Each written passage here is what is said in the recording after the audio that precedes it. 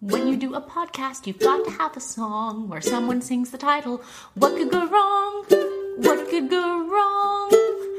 The world is kind of scary when things don't go the right way. So listen to this podcast and it will probably be okay.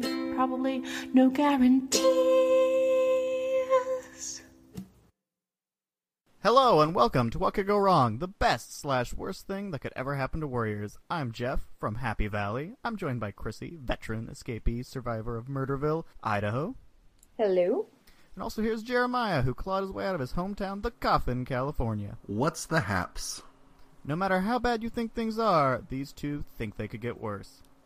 Today we're gonna go outside the box a little, because I was doing all the healthy things today, and we're going to talk about working out. First things that come to mind are lifting heavy things, because, humans have been doing that for so long, and these days we don't. So we artificialize it. What do you two think? So when we're talking heavy things, we're talking like barbells? Weightlifting, like freestyle weightlifting, just going out, picking up a barbell, or even using a machine. Either way, lifting stuff. Okay, well, obvious thing to go to with the barbell, I would think. Like, if you forget to put the clippies on the end to hold your weights on. I don't know, the little clippies on the ends of the weighty thingies on the bar thing. Clearly experienced weightlifter. Those are the you technical lift terms. Right? You lift that bar up and the weight's just like flying off. And, like gravity and, are prone to do. Yeah, and this doesn't really affect you so much, but the problem is, you're in a gym and there's just people everywhere and those weights fly off like, Looney Tunes style and just like go flying through the air and hit a bunch of people and knock them out. And then you are on the hook for all of those lawsuits. Yeah, because they're totally not paying attention. They got the earbuds in, they're doing their thing, getting pumped. Nobody's ducking. There are no ducks in that gym. Just duck lips.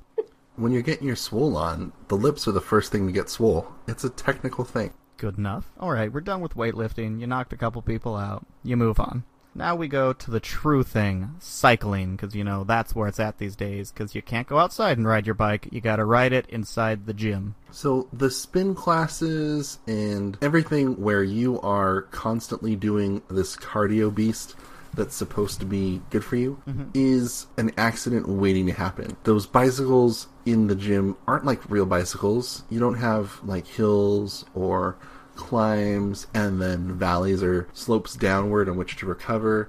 It's all friction all the time. And eventually, if the straps are configured improperly, you can start a fire from pedaling so hard that it would eventually spark off, or some of those little leather or fabric straps will melt and then burn, and then get into the polyester carpet or the flammable wax boards that are the base of the gym room, and just tear that thing into a 3-alarm fire faster than you can say, one more rep. Let's face it, everybody in there is wearing like spandex too, and spandex has to be highly flammable. Yeah, I think it melts to your skin. Yeah. Just one more way to get molded, I guess. Ew. So, alright, you've turned me off of cycling. Spin I've never gotten the name for, but alright, I don't want to melt and burn. So, how about the treadmill? Artificial walking seems a lot more low-key to the cycling energy. Treadmills seem harmless, but what you don't know is that really they're out to get you. Like, all it takes is a loose shoelace getting caught in the tread, that goes under and it pulls you with it, and, there's not room for you to go under the treadmill, so it's just going to keep pulling at your ankle, and, hopefully your shoe comes off. The likelihood is that it won't, and your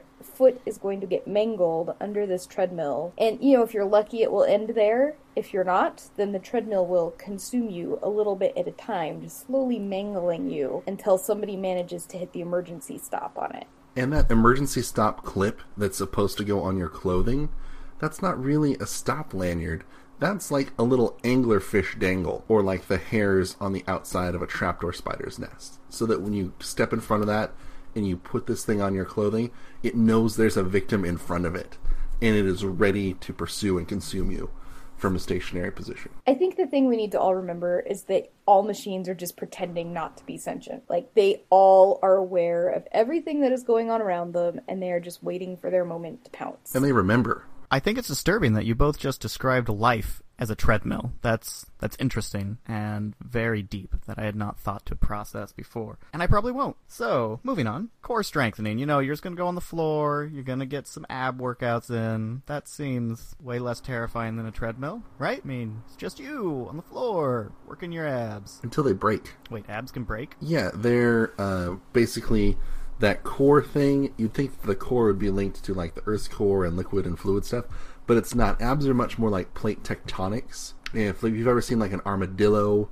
or like the underside of a turtle, we have those pieces inside of us. They're vestigial, and they usually only show up during the embryonic development cycle. But if you are working your core too much, then you can stimulate the hormones and stuff that cause the chitin production and harden those up, and then they start grinding against each other.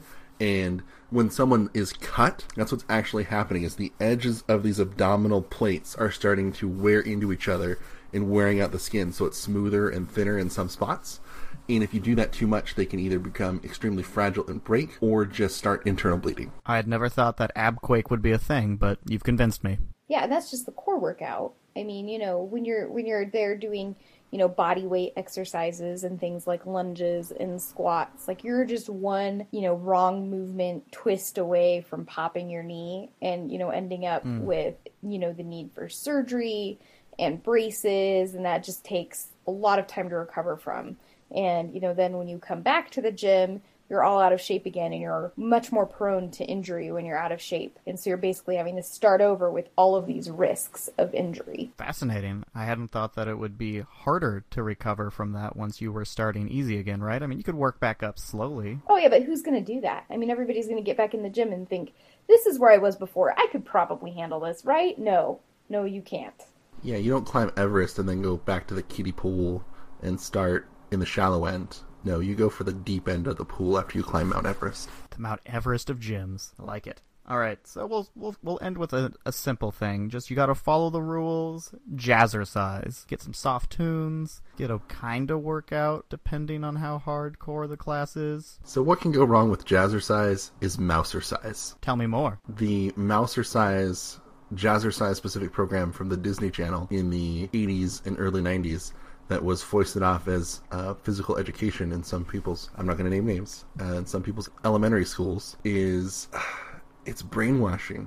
It's delving into your brain using familiar characters and tunes and just wrapping them up in a spandex heat sweatband and just cinches tighter on your brain and indoctrinates you. So it's like government programming, but with Walt Disney. Exactly. So like basically Walt Disney programming. I was about to say that sounds very familiar to most Disney episodes. Maybe not as overt as like the Warner Brothers super racist jingoistic cartoons from World War II, but something along those lines. All right, so let's end with, well, I'm gonna toss you to a ball here. Rock climbing at the gym. Oh, well, I mean, you know, there's a lot of trust involved in the rock climbing wall at the gym for the person that is, you know, belaying you below. And, you know, all it takes is for that person to get, you know, be really ticked at you when you start and to let you get to the top and then just to let go of the rope. Ooh. And then you just come crashing down.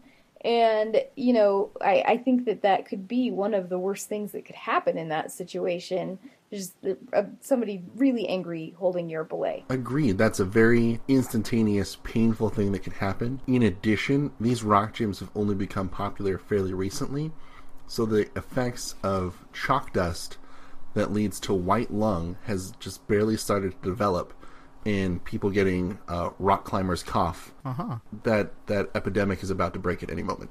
Any moment. Right now. Well, kids, you heard it here. Learn how to self-belay. It's a good thing. Well, I think that's all the time we have for today. Chrissy and Jeremiah, please give our audience your fond farewells. Night, guys. You probably won't die tonight. And you'll probably wake up tomorrow. Pliptine as ever. Thanks for joining us. Bye. Bye.